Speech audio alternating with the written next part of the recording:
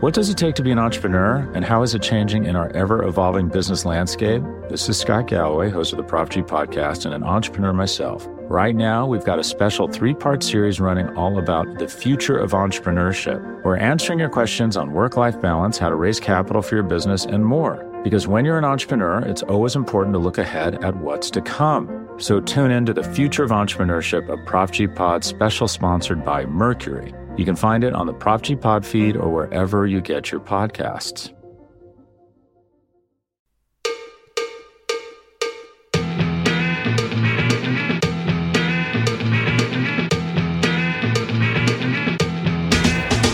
Start! You can call me Bruce. Bruce Nolan is standing by. Hey, Wacky Bruce! Coming to you from an undisclosed location, this is the Bruce Exclusive. And here's your host, Bruce Nolan.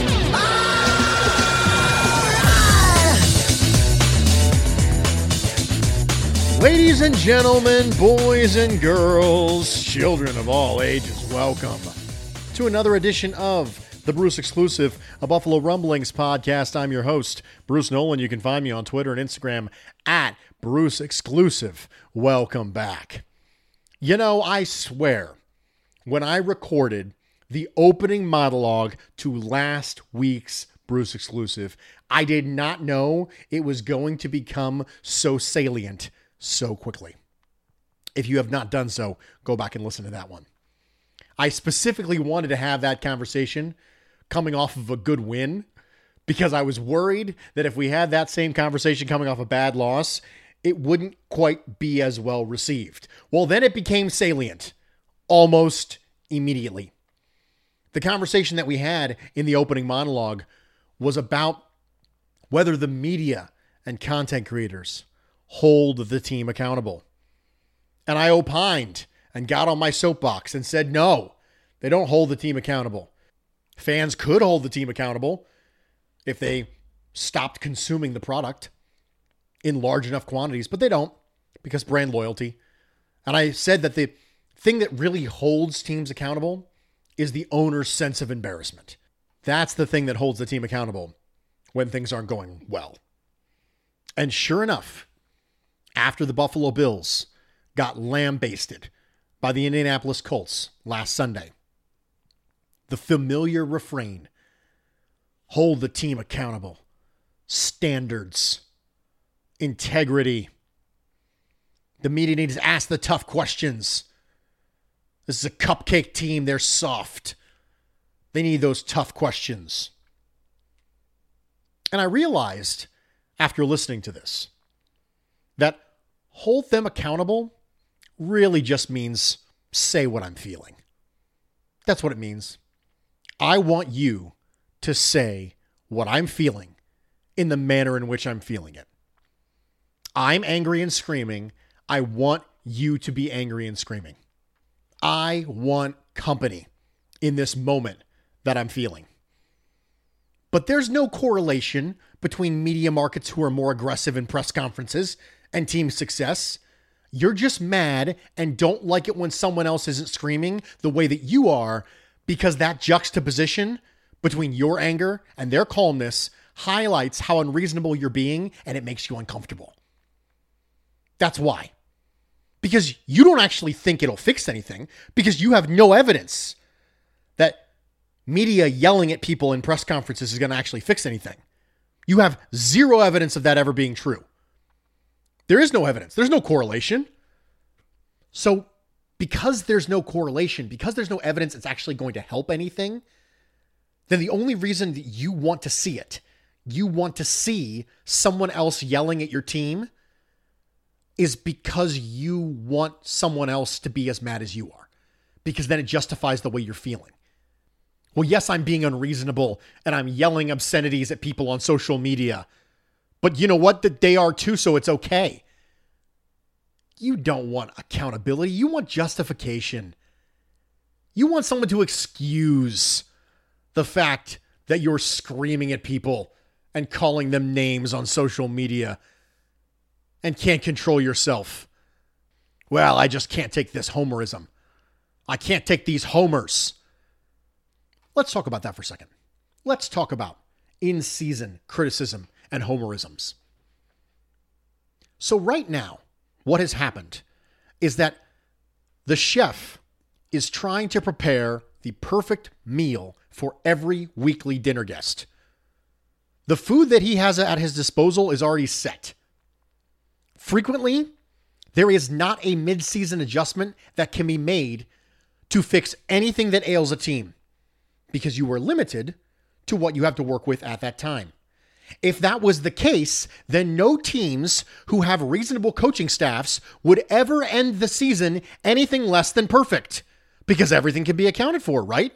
Everything can be adjusted for, right? Wrong. Because here's what we do. In the off season, the person who's buying the groceries we think can do no wrong. Every re-signing is amazing. Every signing is amazing. Every draft pick is amazing. And if you don't think so, then you think you know more than the team. That's what we do in the offseason. And then when the season rolls around and it turns out none of that stuff was true, and maybe signings weren't good, and maybe draft picks weren't right, then we want to blame the coach for not making the appropriate responses and adjustments with the groceries that he has. We overstate how perfectly and flawlessly stocked the fridge is in the offseason. And then when the meal isn't great every week, then we get mad at the cook. Do you remember the "this team has no holes" conversation from this past offseason? What a load of baloney that was. It was baloney then. It's baloney now. Now I kind of want baloney. But the time for these discussions, the time for, man, Vernon Butler's not playing really well. Maybe he shouldn't be a meaningful part of the rotation. The time for that conversation was in the offseason when the Bills cut Quentin Jefferson, restructured Vernon Butler, and I said I didn't really like that, and I got lambasted on Twitter. You think you know more than the team? The time when I said on this podcast multiple times in the offseason that we were hoping to have one reasonable starting one technique. We were hoping that star would come back. Hope. That's it. Because Harrison Phillips hasn't proven to be a good one technique in this league. Vernon Butler, we don't trust playing one technique well. So we were hoping to get one. I said it was the worst position group on the team. But no matter what the team does in the offseason, it's the greatest thing since sliced bread. So we don't want to be critical at the times when we should be critical. And then when we want to be critical, there's nothing the people we want to be critical at can do about it. Because the fridge is stocked. The players are out there. There aren't a lot of street free agents out there who are going to come in and make a significant impact on this team. If you look at the trade deadline, none of the people who were traded at the trade deadline would have prevented what you are seeing from the Buffalo Bills right now. The time for this discussion was during team building, off-season, roster management season. But during that time, we're busy in this rose-colored fog where everything the team does is amazing. We don't want to be critical then, and we're overly critical now. We are swinging pendulum back and forth. In the offseason, team can do no wrong. In the regular season, they lose a couple games, they can do no right. But we're directing the wrong criticism and the wrong energy at the wrong person at the wrong time. There was a time for concern and criticism about certain sections of this team. That time was the offseason. That was the time to have that conversation. The proper direction of that dissatisfaction was Brandon Beane. So we've got the criticism time wrong, and we got the criticism direction wrong. The criticism time was during the offseason. The criticism direction was at Beane. But instead, we want to do criticism at McDermott now for not having the horses. If every issue could be solved with a quick turn of a little knob here and a little knob there when it comes to scheme, then every team would be perfect at the end of the year as long as they had competent coaching. But that's not true. Because every team has flaws from a personnel standpoint. Every team has holes. This is why I railed so hard against the concept that this team was good enough and didn't have holes so that they could draft a running back in the first round. I said, there is no such thing as a team without holes. Did the entire podcast on needs doesn't just mean now. Needs in the future. Needs on the offensive line. Needs at wide receiver. All the things we talked about were specifically because there's no such thing as a flawless team. So now we are seeing this play out, that the team was indeed flawed. And the only reason I start this conversation with this particular monologue is because we demand that our team, our coaches, and our players learn from losses. So let's do it too. Right now, McDermott has the players he's going to have. So, as we start to lament some of the things that were or were not done this past offseason, let's not forget that when this upcoming offseason occurs. Let's not go through this cycle again. Let's get to this upcoming offseason. And when that offseason occurs, let's not spend the entirety of the offseason in some sort of pink rose-colored fog where every single thing that the team does is the best thing in the world. That's proven to not be the case. And if I were to make a criticism to Brandon Beane for this past offseason, and I was trying to sum it up based on what we've seen play out thus far in the 2021 season, it was he assumed a lot. You know what they say about assuming. But let me take you down the list. I think that the team assumed John Feliciano would be better when he was healthy because he struggled with the injury last year, was fighting through a lot of stuff. I think the team assumed that Cody Ford would be a reasonable starting guard, even though we had never seen a stretch of good play from Cody Ford in his entire career, ever, to that point. I think they assumed Starr would come back and be a good player again. And he was. That one they got right.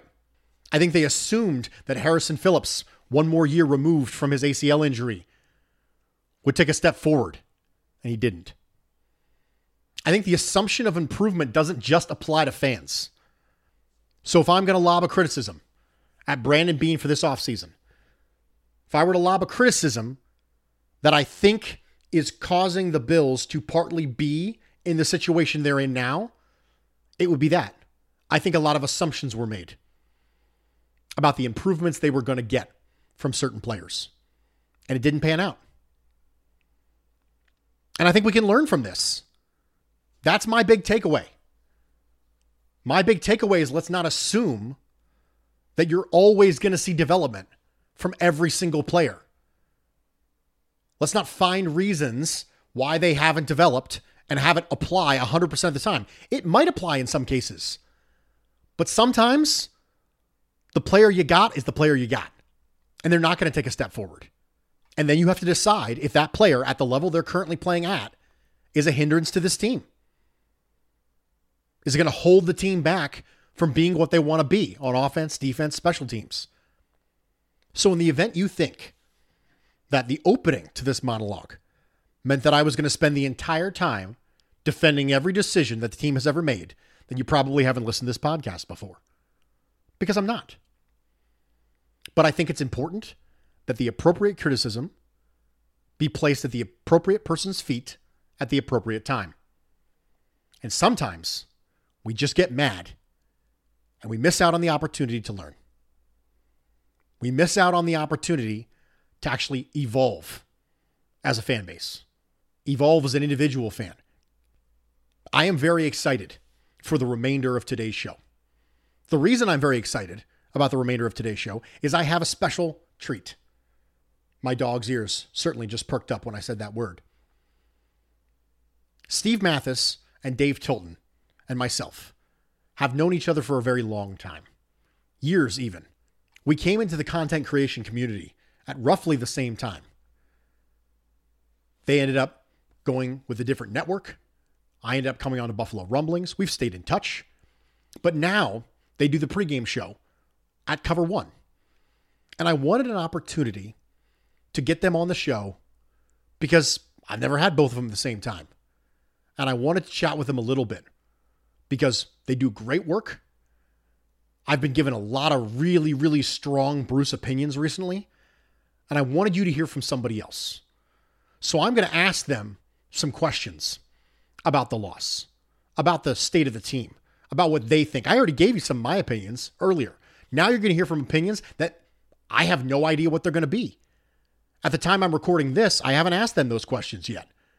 But you'll get somebody else's opinion on this scenario. Because I think it's really important when the team is feeling bad, when the fan base is feeling bad, that you get multiple opinions, that you get different voices in the room. So I'm going to do that. But first, we're going to take a quick break. Then we're going to come back. We're going to talk to Steve Mathes and Dave Tilton from the Air Raid Hour on Cover One. Stick with me. We'll be right back. Vacations can be tricky. You already know how to book flights and hotels, but now the only thing you're missing is, the actual travel experience. Because is it really a vacation if you're just sitting around like you would at home? You need a tool to get the most out of your time away. That's where Viator steps in. You can book guided tours, activities, excursions, and more in one place to make your trip truly unforgettable. Viator has over 300,000 travel experiences to choose from. Everything from simple tours to extreme adventures and all the niche, interesting stuff in between. So you can plan something that everyone you're traveling with will enjoy. Real traveler reviews give the inside scoop from people who already been on the experiences you're considering, so you can plan with confidence. Free cancellation helps you plan for the unexpected. And 24/7 customer support means you can travel worry-free. Download the Viator app now and use code Viator10 for 10% off your first booking in the app. Find travel experiences for you. Do more with Viator. What does it take to be an entrepreneur, and how is it changing in our ever-evolving business landscape? This is Scott Galloway, host of the Prop G podcast and an entrepreneur myself. Right now, we've got a special 3-part series running all about the future of entrepreneurship. We're answering your questions on work-life balance, how to raise capital for your business, and more. Because when you're an entrepreneur, it's always important to look ahead at what's to come. So tune in to the Future of Entrepreneurship, a Prop G pod special sponsored by Mercury. You can find it on the Prop G pod feed or wherever you get your podcasts. Welcome back, everybody, and thank you for joining me for this edition of the Bruce Exclusive, a Buffalo Rumblings podcast. I'm your host, Bruce Nolan. You can find me on Twitter and Instagram at Bruce Exclusive. Welcome back. I feel like before the break, we got a little morbid. It was a little bit heavy. But you know what? Sorry, not sorry. I'm Demi Lovato right now. I am sorry, not sorry. I am rolling up the window while I'm winking at you and giving a smile with soap written on the window that says sorry, not sorry with a smiley face. That's where I'm at right now because we've got some stuff to talk about. But in the interest of not beating you and berating you over the head with the exact same thing every single week while the Bills find themselves in this slump, I said, I think the timing is appropriate now to have on a guest. And I never have in-season guests. Never. That's just not a thing we do on the Bruce Exclusive. However, exceptions must be made. Exceptions must be made. And rules were meant to be broken. And I have with me Steve Mathes, David Tilton. I have the Air Raid Hour, the pregame show, the weekly show on the Cover One podcast and vidcast networks. Ladies and gentlemen, join me in a wonderful Bruce Exclusive welcome. First off, Steve, how you doing, dude? Hey, I'm doing great. I really appreciate that Demi Lovato reference. My wife made me watch Camp Rock last night, ironically, because for the first time, I've never seen it before. And I'll tell you what, I don't know what was worse, the Bills' defensive line play on Sunday or the acting in that movie. It's something, isn't it? It's something. The Jonas Brothers, who of course obviously were in that movie, the Jonas Brothers were a subject of a reality series that my wife liked to watch called Married to Jonas, which is about one of the Jonas Brothers and specifically his wife as a quote unquote normal person being married into such a family like the Jonas Brothers. And that was interesting. Mr. Tilton, do you have anything to take my mind off of reality TV and Demi Lovato and the Jonas Brothers? Well, I was going to actually make a confession here, because you talk about Demi Lovato. I am kind of a sucker for diva pop, man. I am. What can I say? Like, I am. I like some diva pop every now and again in my life. I'm into Dua Lipa, Ava Max, Demi Lovato. I can get into all of it. So Demi Lovato has found her way into my Apple Music library, and I'm not ashamed to admit it. I'm really not. You shouldn't be. The fact that I was able to make the Sorry Not Sorry reference is because I'm incredibly cheap. Okay. So everyone who knows me knows that I'm incredibly cheap. All four of the people who know me know this. And the thing that's interesting to me is that the way that I go about collecting music is I will find it on YouTube and I will like it. So it's in my liked videos. That's my method of acquiring music. So I have 1,017 liked videos on YouTube, and those are my go-to songs. And so when I want to listen to songs, I just go to the YouTube and turn it on and put it through the Bluetooth in my car, and that's it. That's what I do. So that's my... Is it awkward when an episode of the Air Raid Hour slips in every once in a while in between Demi Lovato songs? No, it's not. Not only is it not awkward, it's a little bit like when you get that bonus fry when you order onion rings and there's like a bonus fry in there, or you order a fry and there's a bonus onion ring in there. That's kind of what it is when you stumble across the Air Raid Hour. So thank you guys so much for being a part of this.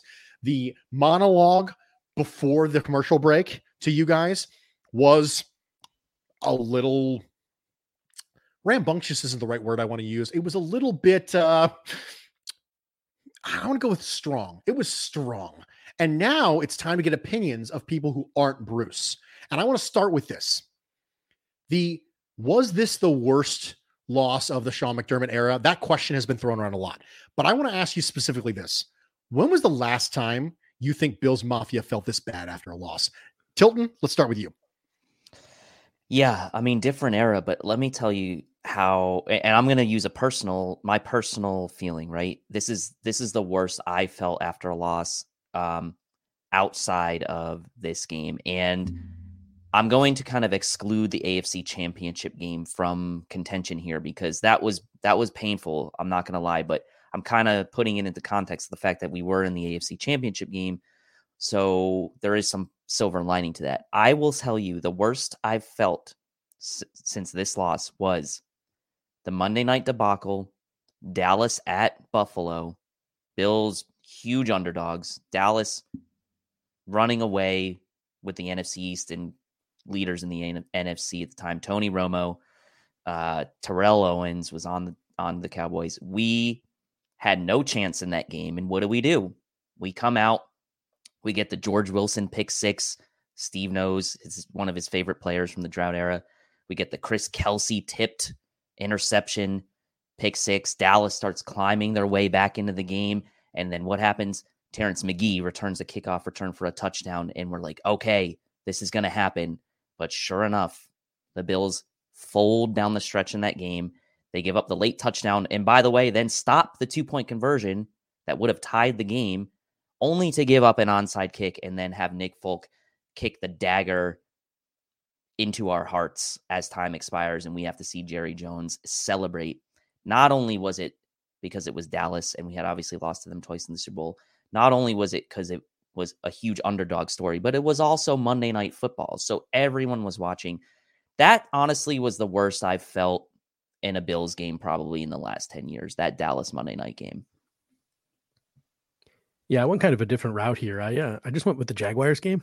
It's the worst you felt in 2 weeks.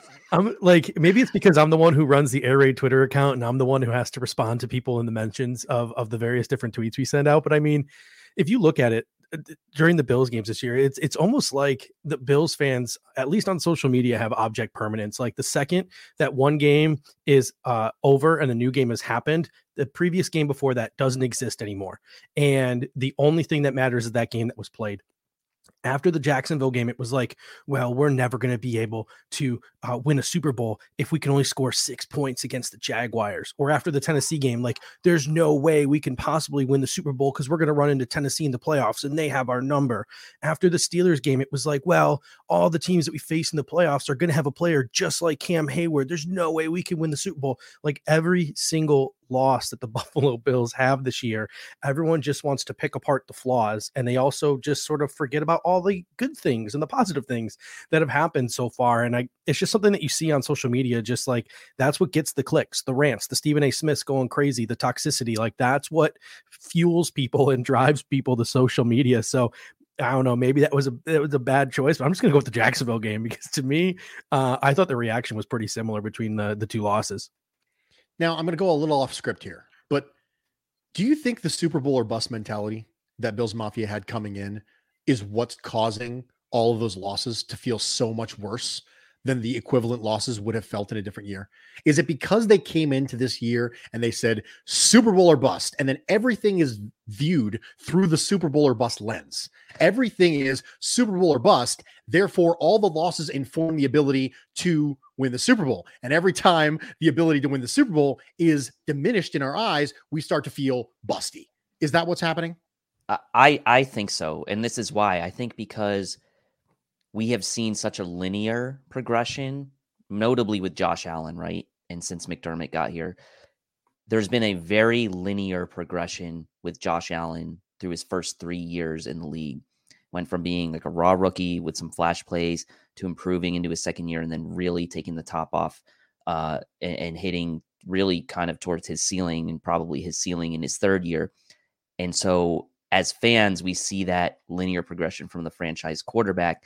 And I think we expect, and maybe it's subconscious, but we expect a kind of a linear progression towards the Super Bowl as well. So in our minds, I think a lot of fans will say, well, we made it to the AFC Championship game last year, so the next logical linear step is to go to the Super Bowl and try to win it. So we know things aren't linear in the NFL. We know there's ups and downs from season to season. We know every season's different. So I think it's hard to maybe separate the fact that we've seen such a linear trajectory from this team in the Josh Allen era to the fact that we do have some losses this year that maybe we wouldn't have had last year. It doesn't really equate to in some people's minds, I think, because of that reason.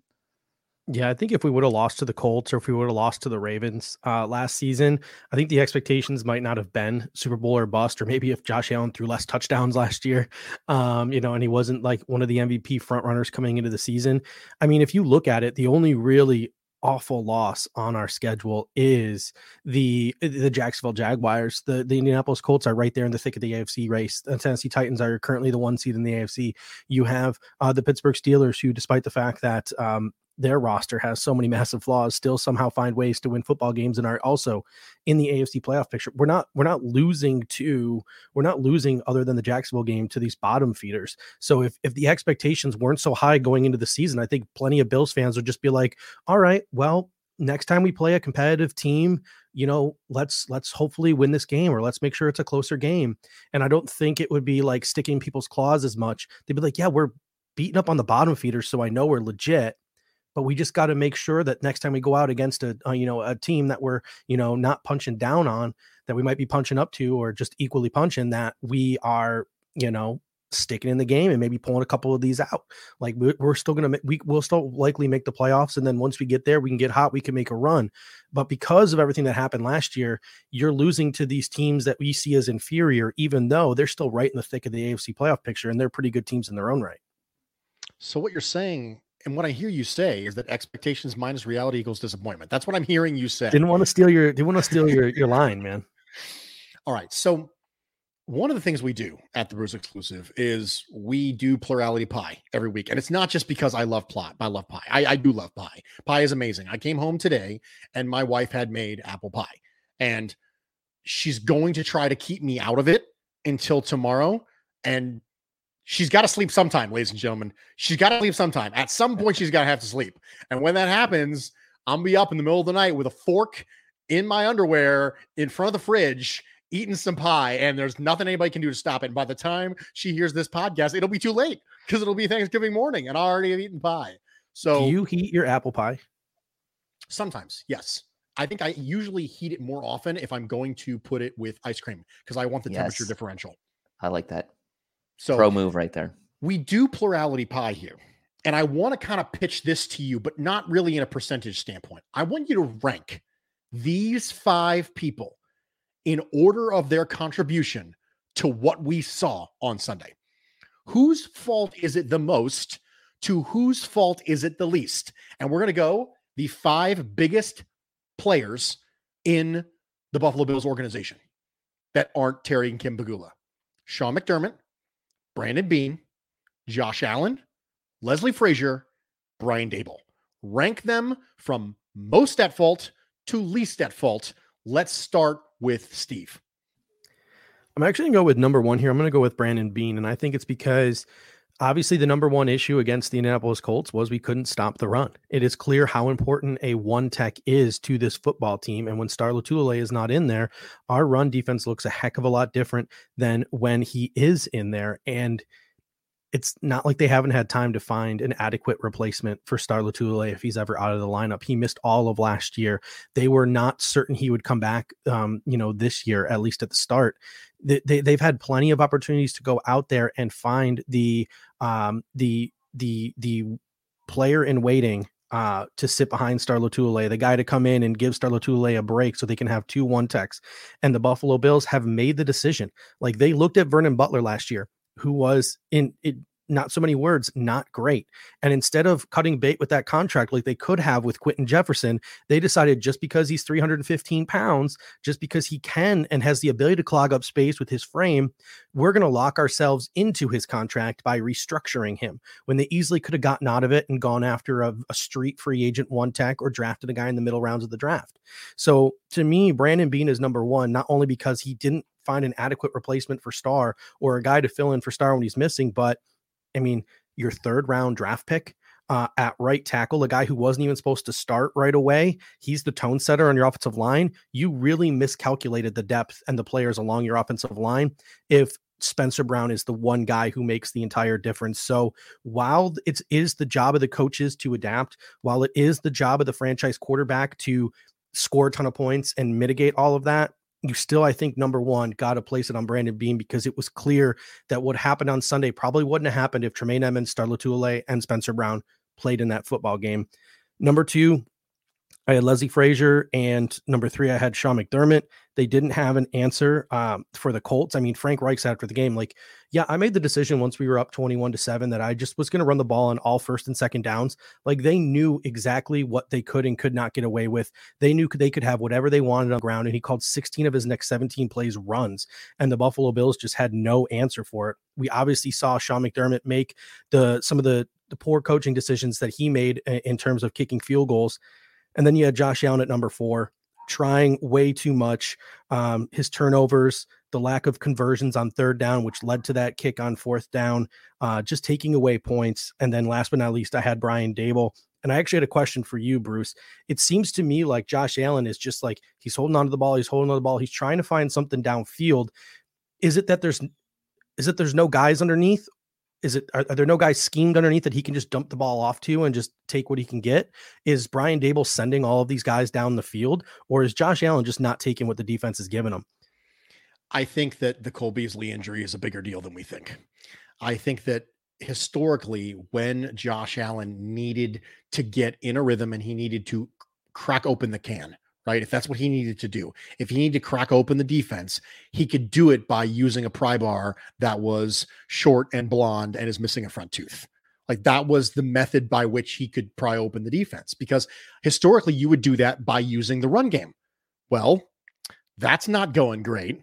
So what we had historically is you had a scenario where you could target Cole Beasley 10 or 11 times, and you could force the defense to bring a safety down, not necessarily because they're trying to stop the run, because you're just getting eaten up. There's too much space that you have created by keeping 2 safeties 20 yards off the line of scrimmage. It's just too much. You've created too much room underneath, where you have Cole Beasley lined up against a slot corner who he's going to shake free from.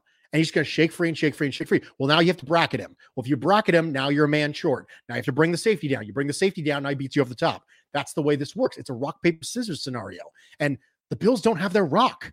So the fact of the matter is, people can keep throwing scissors all day long, and the Bills don't have their rock. I think the Cole Beasley injury is a bigger deal than we think. One of the reasons why I mentioned on social media not too long ago that I would be okay with tacking another year or two onto Cole Beasley's contract to lower his cap hit next year is because I think he's extremely important to this offense, especially given the fact that the traditional methods of being able to force you to bring a safety down into the box are not working for the Bills. The Bills are getting good run looks and they're failing against good run looks. So in the absence of that, you have to find a reason to have them to devote an additional defender down low. And you can't do it without either a run game or someone who can uncover in the short area. One of the things I'd like to start seeing, to be honest, is if Cole Beasley is going to continue to struggle, let's move Stephon Diggs into the slot and let's target him in the short area real fast. Let's use Stephon Diggs as Cole Beasley. I understand they're not exactly the same athletes, but let's use him as that. Bring Gabe Davis in and use him for the deep shot that you were previously going to line up Diggs at.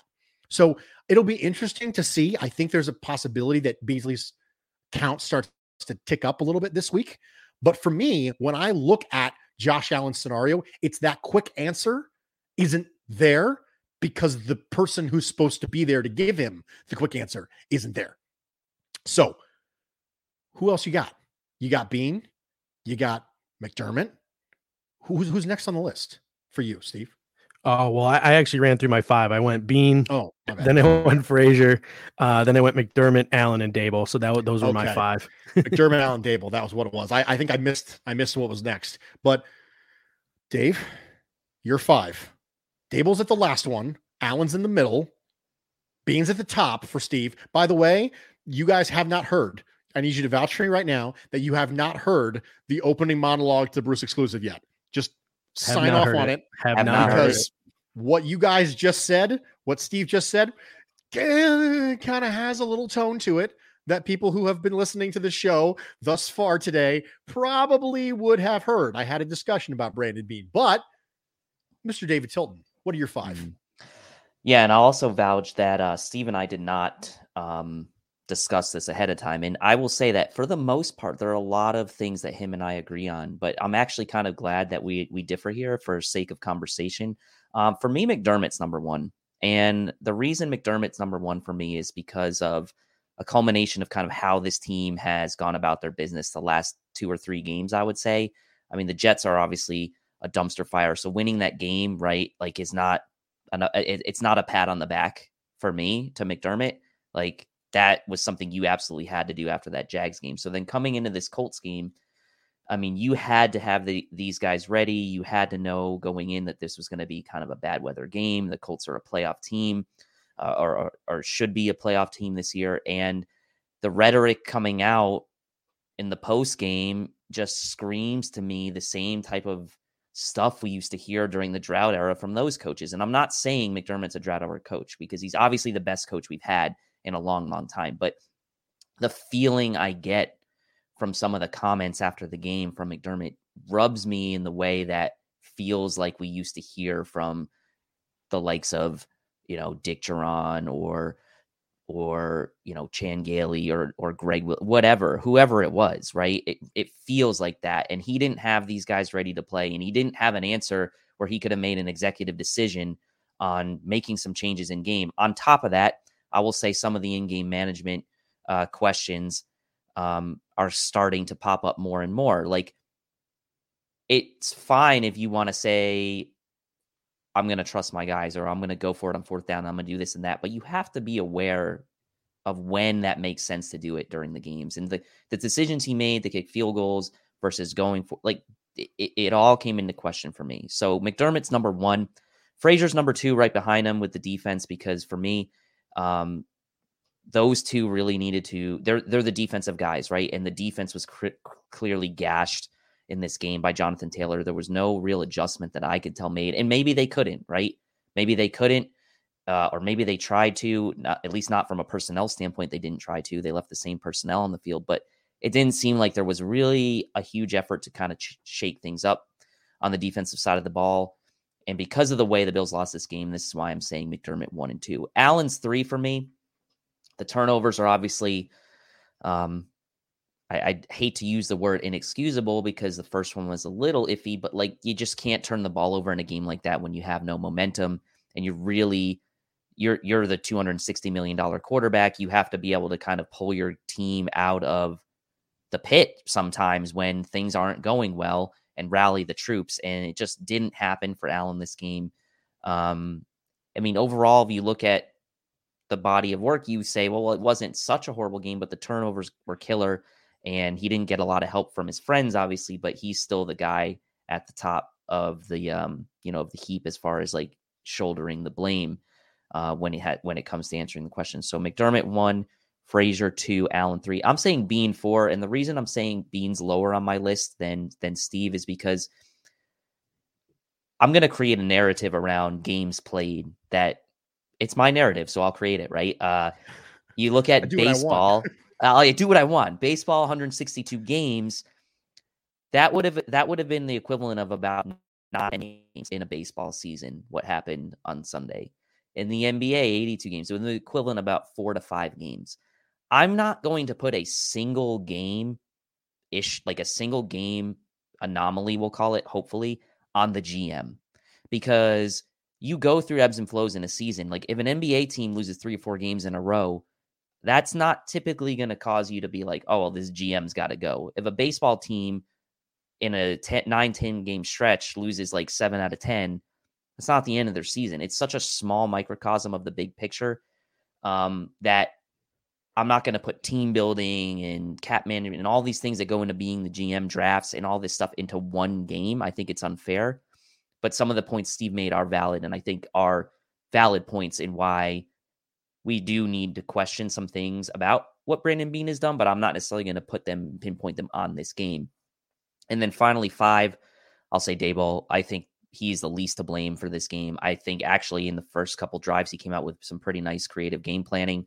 And I think that the Bills just never had a chance offensively to really get in a rhythm. They were playing from behind against a team that it's very difficult to, it played right into the Colts' hands, right? Like that was the game the Colts, from a game flow perspective, if they were going to draw up an ideal scenario, they would draw that up. And then, the Bills' offense suffered from drops. I put out the stat today, 7 drops in the game per Sports Info Solutions, the most they've had in a game since week 1 when they had 5, and they had those were the only 2 weeks all year they've had more than 2 drops. So I'm not going to put really much on Daboll for this one. So recap: McDermott 1, Frazier 2, Allen 3, Bean 4, Daboll 5. I appreciate the recap. So you didn't go through them fast, and then I missed the fact that you actually added 2 on the end because I wasn't paying attention the way I should have been. So I appreciate that. Thank you so much, Dave, for not making me look like an idiot. Now, your level of concern as it relates to highly drafted defensive linemen not showing up in an impactful and splashy way yet. First off, would you agree with the premise, before we even move on, that statement that highly drafted defensive linemen are not showing up in a splashy way yet? Would you agree with that statement? Before we even move on to the why, we have to start with the what. So would you agree with that statement, Steve? Yeah, I would agree with that statement. Dave? Yes, agreed. Okay. Epinesa, Rousseau, Basham. What is your level of concern with highly drafted defensive linemen not translating? I feel like the AJ Epinesa thing is like nobody's talking about it. Nobody's talking about it at all. AJ Epinesa has been one of the quietest players on the team, aside from the Miami game early on. He's been one of the quietest defensive linemen on the team, and we're now in year 2 for him. So I know that we went through body recomposition. There were high expectations for AJ Epinesa coming into this year, and a lot of people, including myself, decided, okay, we got to give him a little bit of time because the body composition thing is a real significant thing. Like, you got to relearn how to play the game. We know this, right? Eric Turner from Cover One, your guys' new buddy, he did an entire video. I was part of it, where we're talking about how you have to relearn how to do a lot of things when you go through body recomposition. But now here we are, and we're in season 2 now, still really quiet, right? Gregory Rousseau, again, rookie. Boogie Basham, inactive most of the time. Here are your 4 options: highly concerned, somewhat concerned, somewhat unconcerned, or highly unconcerned. What is your level of concern around the highly drafted defensive lineman not translating in a splashy way yet? Let's go with Dave. Yeah, I mean, I'm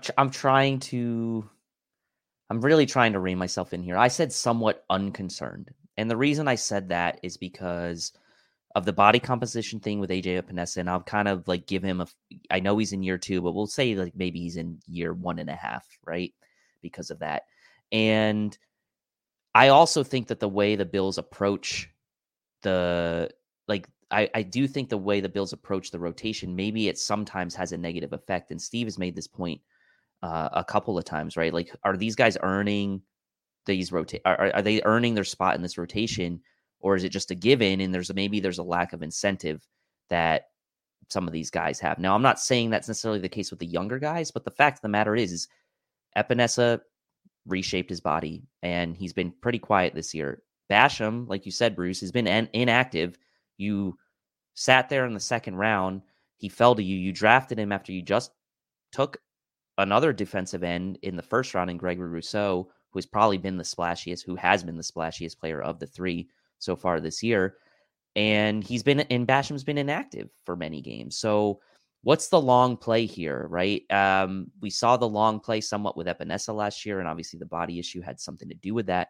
But now what's the long play with Basham here? When is he going to get playing time this year? What's his role on this team?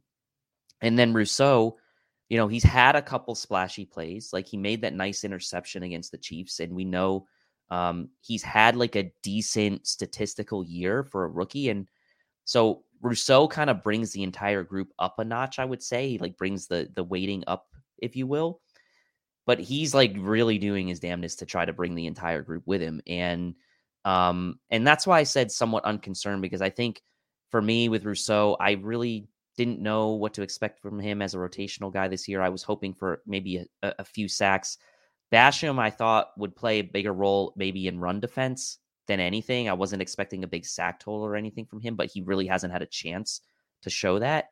And then Epinesa has had a few moments, right, but hasn't really stood out. I'm willing to say somewhat unconcerned, just because I think that it's a combination of lack of playing time and a lack of really experience, right? At this point in their careers. The bigger concern for me is like on the coaching side, I think, than it is on the actual players. So obviously coaching will have a big effect on these players, but the players in a vacuum, I guess I'm less concerned with than maybe how the coaches end up developing them. And I know we're going to talk about that in a little bit. So that's how I landed on this sort of I guess somewhat unconcerned rating. Steve, where do you fall? Yeah, I'm gonna echo what Dave said. I'm gonna say I'm somewhat unconcerned. So I think that with the 3 main guys, you have to sort of break it apart. Obviously, if there was someone you were gonna be concerned about, it would obviously be AJ Epinesa heading into his second season. But we also have to again factor in that body, recomposition. He's still learning to play the position at a new weight. I mean, his weight loss was absolutely massive. I believe Matthew Fairburn wrote an article for The Athletic that said he was down into the 240s. Like, that's really bad. Like, that's not great. I don't know what effect COVID had on that, but he, like, not having like, the NFL workout room, dietitian, et cetera, like how he got into the 240s, I have no idea. But he's still working his way back up. So you have Rousseau, who right now sort of his athleticism and his long arms and his physical attributes are carrying him. And he missed an entire year of football last year because of COVID. And then you have Carlos Basham, who, when he was drafted, made comments pre-draft. Yeah, I kind of see myself as a 5 tech, 280 pounds. If you're the Buffalo Bills, like, what exactly are you doing with him in practice every day? Is he playing inside the 3 tech? Is he switching outside to end? Is he getting in a rhythm anywhere? Are you asking him to cut weight like you asked AJ Epinesa to cut weight? So you're not 100% sure how the Buffalo Bills truly are developing these guys. And then it gets to the game day touches, right? You have veterans in Jerry Hughes and Mario Addison that obviously still need to get their snap share. You have now Gregory Rousseau, AJ Epinesa, Boogie Basham, who you feel like you need to work in. And I look at that and I'm just like, being a defensive end, it's an art form. I mean, you could probably speak to this better than me. It is truly mano-a-mano. You are reading the guy now, going back and forth, punch, counter punch. You are trying to get a feel for what there's only so much of a feel you can get watching film. Once you start going up against a guy mano-a-mano, you can start reading him in the game. when you're playing 44% of the snaps, when you're playing 33% of the snaps, when you're playing 31% of the snaps, are you really getting the same competitive advantage that like a Bosa brother is playing 70-80% of the snaps, or the starting edge defenders elsewhere around the football league that are getting 70-80% of the snaps also have something to do with it? So really my concern is somewhat unconcerned, but it's going to turn into somewhat concerned and highly concerning next year because the safety blanket goes away in 2022. Jerry Hughes' contract is up. Mario Addison's contract is up. Efe Obada's contract is up. We could be looking at a situation in 2022 where AJ Epinesa is your starting right end. Gregory Rousseau is your starting left end. Boogie Basham is your rotational edge defender. And you maybe bring in a guy to be your fourth defensive end, or Mike Love is your fourth defensive end, or you re-sign Efe Obada. It could be that these guys are just thrown in the deep end next year and told go out there, and it's not going to be a bigger rotation. So when they start to get a higher snap share, that I think is when I'll start to get concerned. But right now, you got to maybe question, is the room too crowded to develop these guys properly? Are there too many veterans to get them the snaps on the football field? You got to start to question how we're developing these guys, and that's concerning. But I'm also not too concerned because I was high on all three of these guys in the pre-draft process, and I like all of their ceilings as defensive ends in the National Football League. So for me, when I look at this, I almost think that each individual one, as you mentioned, needs to be done differently. There needs to be a different clock that starts at different times for each one. I almost look at it for the musically inclined among us. It is like a round. You know, if you ever did a round with row, row, row your boat, the first guy says row, row, row your boat. And then the second time he starts to say row, row, row, the other guy says row, row, row your boat. And each time you have somebody join in and around, that person starts at a different time, but they also end at a different time. And so the narrative for each one of their clocks is different. And I think that the first one, as you mentioned, that we should be talking about is AJ Epinesa. I think that's the first one. And at some point, then the level of concern comes back around to not just people you were drafted. So Quentin Jefferson is playing pretty solidly in Las Vegas this year. Vernon Butler is not doing well here. Is it more than just acquisition to the draft at this point? At some point, Eric Washington's name is going to come up. That's going to happen. When you've invested significant resources in the positions of defensive line, Ed Oliver, AJ Epinesa, Gregory Rousseau, Boogie Basham, when you've invested significant resources and you've entrusted those resources to Eric Washington, at some point the name is going to come up. They're either picking players who don't develop, or they're not developing players they pick. Those are the two potential outcomes if you don't get what you want. Do you have thoughts on Eric Washington? Let's start with Steve. I don't think it's so much on thoughts as Eric Washington, so much as like thoughts on the defense as a whole, Leslie Frazier, Brandon Beane, just the roster construction in general. Because if you look at it, you obviously have two defensive tackle positions. You got your one tech and you got your three tech. Star Lotulelei is your finger quotes alpha one tech, and you have Ed Oliver, who's your finger quotes alpha three tech. And then it seems like behind them, they are content with like guys who can do a little bit of both, but not do anything great. And I question whether that's the greatest roster construction. Behind Star Lotulelei should be another one tech, whether it's a free agent or a guy you draft in the middle rounds. And behind Ed Oliver should be another one tech, or I'm sorry, another three tech in a guy like Quentin Jefferson. If the Buffalo Bills had gone into this season and they had Star Lotulelei as their starting one tech and Ed Oliver as their starting three tech, they had gone out in free agency and signed a veteran 330-pound defensive tackle in like Corey Peters. They had retained Quentin Jefferson to sit behind Ed Oliver, and then they kept Justin Zimmer. You have a situation where when Lotulelei comes out, you have another bigger, beefier 330-pound guy in Corey Peters who has proven in this league that he, unlike Vernon Butler, that he can go out there and do his job. Behind Ed Oliver, you have another guy who can wreak just as much havoc into the offensive backfield in Quentin Jefferson. Quentin Jefferson had done it before when he was in Seattle. The issue that Ed Oliver had last year, you see him playing better this year. And the issue that Quentin Jefferson had last year is they were playing one tech because we had no one tech on the roster. Quentin Jefferson even said on Instagram on his way out the door, they're like, "What did you expect me to do? I was playing one tech." So I'm looking at it just from a schematical and a common sense and a roster construction standpoint. And I'm like, what the hell are they doing with this defensive tackle rotation? What the hell are they doing in terms of their roster construction? Because quite frankly, it just doesn't make sense to me. Dave, where you at? I mean, I echo a lot of those same thoughts. And part of me thinks about when I think about the roster construction and who are the Bills asking to contribute on this defensive line as main and primary contributors.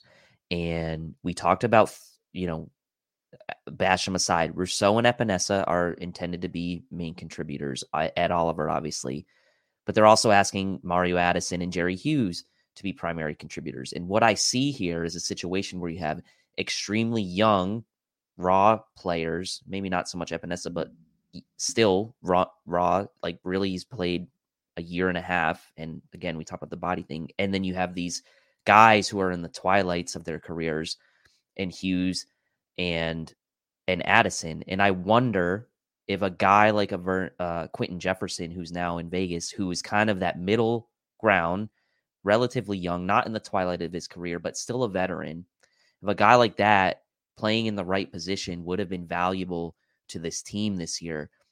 So to me, it's a combination of where are they lining guys up? What are they asking guys to do? Steve talked about like, what are they asking Basham to do in practice? Like what is their vision for the line? And I'm struggling to kind of see the vision right now, because in a way I can say, okay, Hughes and Addison are in the twilight of their careers. Rousseau, Epinesa, these are kind of the guys who are going to take the reins. But then when you think about in the year 2021, what we're asking these guys to do and what we expect this defense to be, you're basically going on either end of the extreme, right? You have the super, super young guys, and then you have the super like twilight of their career guys. You don't really have that in between. And I think that's also an issue. So it's a combination, I think, of what Steve said, with like maybe people playing out of position, or what position are you asking guys to play, but also like it is kind of a dynamic thing as well, I think, with the guys they have in the locker room. So, I'm talking about the primary contributors. I know Vernon Butler's only 27, but again, like I'm not counting on him to be a primary long-term contributor to this line. Harrison Phillips, I don't know. He's a free agent after this year, right? So if you think about who they're asking to play a lot of snaps, that's an interesting dynamic to me. And I feel like we are missing that Quentin Jefferson type playing in the right position. Well, folks, we didn't get to everything that we wanted to get to, but we got to a lot of it. And for now, you might be wondering why I didn't get your emails. Well, you can blame Steve and Dave. They're the reason I didn't get your emails, is because they do such a good job over at the Cover One Air Raid Hour that I had to bring them on as a guest during the season. And then that bumps out the time that I have for the emails. So if you're wondering, where's my plurality pie? Where are my emails? Don't blame me. It's not me. It's their fault. And if you want to take it up with them personally, then you can go see them in the pregame show on the Cover One network, and they can do that. In addition, you guys got other stuff coming up during the week. Dave, Steve, why don't you guys tell us where we can find you guys, where you're at, where they can get more of their work? Steve, start with you. Yeah, you could find me on Twitter at Judge Mathis, and you can also find us, the Air Raid Hour, on Twitter at The Bills Guys. That was the name of our show before we got the old C&D from the Buffalo Bills. But every pregame. So if you're listening to this podcast on Thursday morning, at 7:15, we will be going live on the Cover One Sports Network doing our pregame before the Saints game on Thanksgiving. And then you can also catch us Monday nights live on the Cover One Sports Network at 9 p.m. for the Air Raid Hour game reaction edition. So that's where you could find the show, and that's where you could find me on social media. Dave, where can they find you? Yeah, at Tilt Money on Twitter. That's where I primarily interact with most of the other Bills followers and other content creators. As Steve mentioned, we do the pre-games. That's obviously kind of dependent on when the games are. And then we always have our normal Monday shows, 9 p.m. live. That's no different than where we were before. We're still in that same time slot with the Cover One guys. And we talked a lot tonight about roster construction and things like that. That's kind of one of the main things we like to discuss on an ongoing basis. So you'll hear more of that if you tune into us. And obviously we're going to be live for you before the Saints game on Thursday. So grab a turkey leg, get in your recliner, turn on the TV and tune in. Yeah, even if you need the nap before the Bills game, just make sure you go to YouTube, go to the Air Raid Hour, turn on the pregame, and then fall asleep. Just make sure that you turn the pregame on before you fall asleep. Maybe hit the like button too. And that would really help us out. Right. Yeah. Maybe you could use you guys as like an alarm at the very end of your show. Just you can make some sort of ridiculous noise. I'm like, okay, I'm awake. It's time. Instead of hitting the snooze button, hit the air raid hour. Right. Yeah. I'll play that theme song nice and loud right at the end of the podcast to wake everybody up. Folks, thanks so much for joining us. And you, Dave, Steve, thank you so much for being a part of it. I really appreciate it. For those of you out there who are upset by either the monologue that you heard at the beginning of this podcast, or by the fact that I didn't get a chance to do Plurality Pie, or by the fact that the podcast ran a little longer than usual, or the fact that we didn't get to emails, I got only one thing to say to you. That's the way the cookie crumbles. I'm Bruce Nolan, Buffalo Rumblings.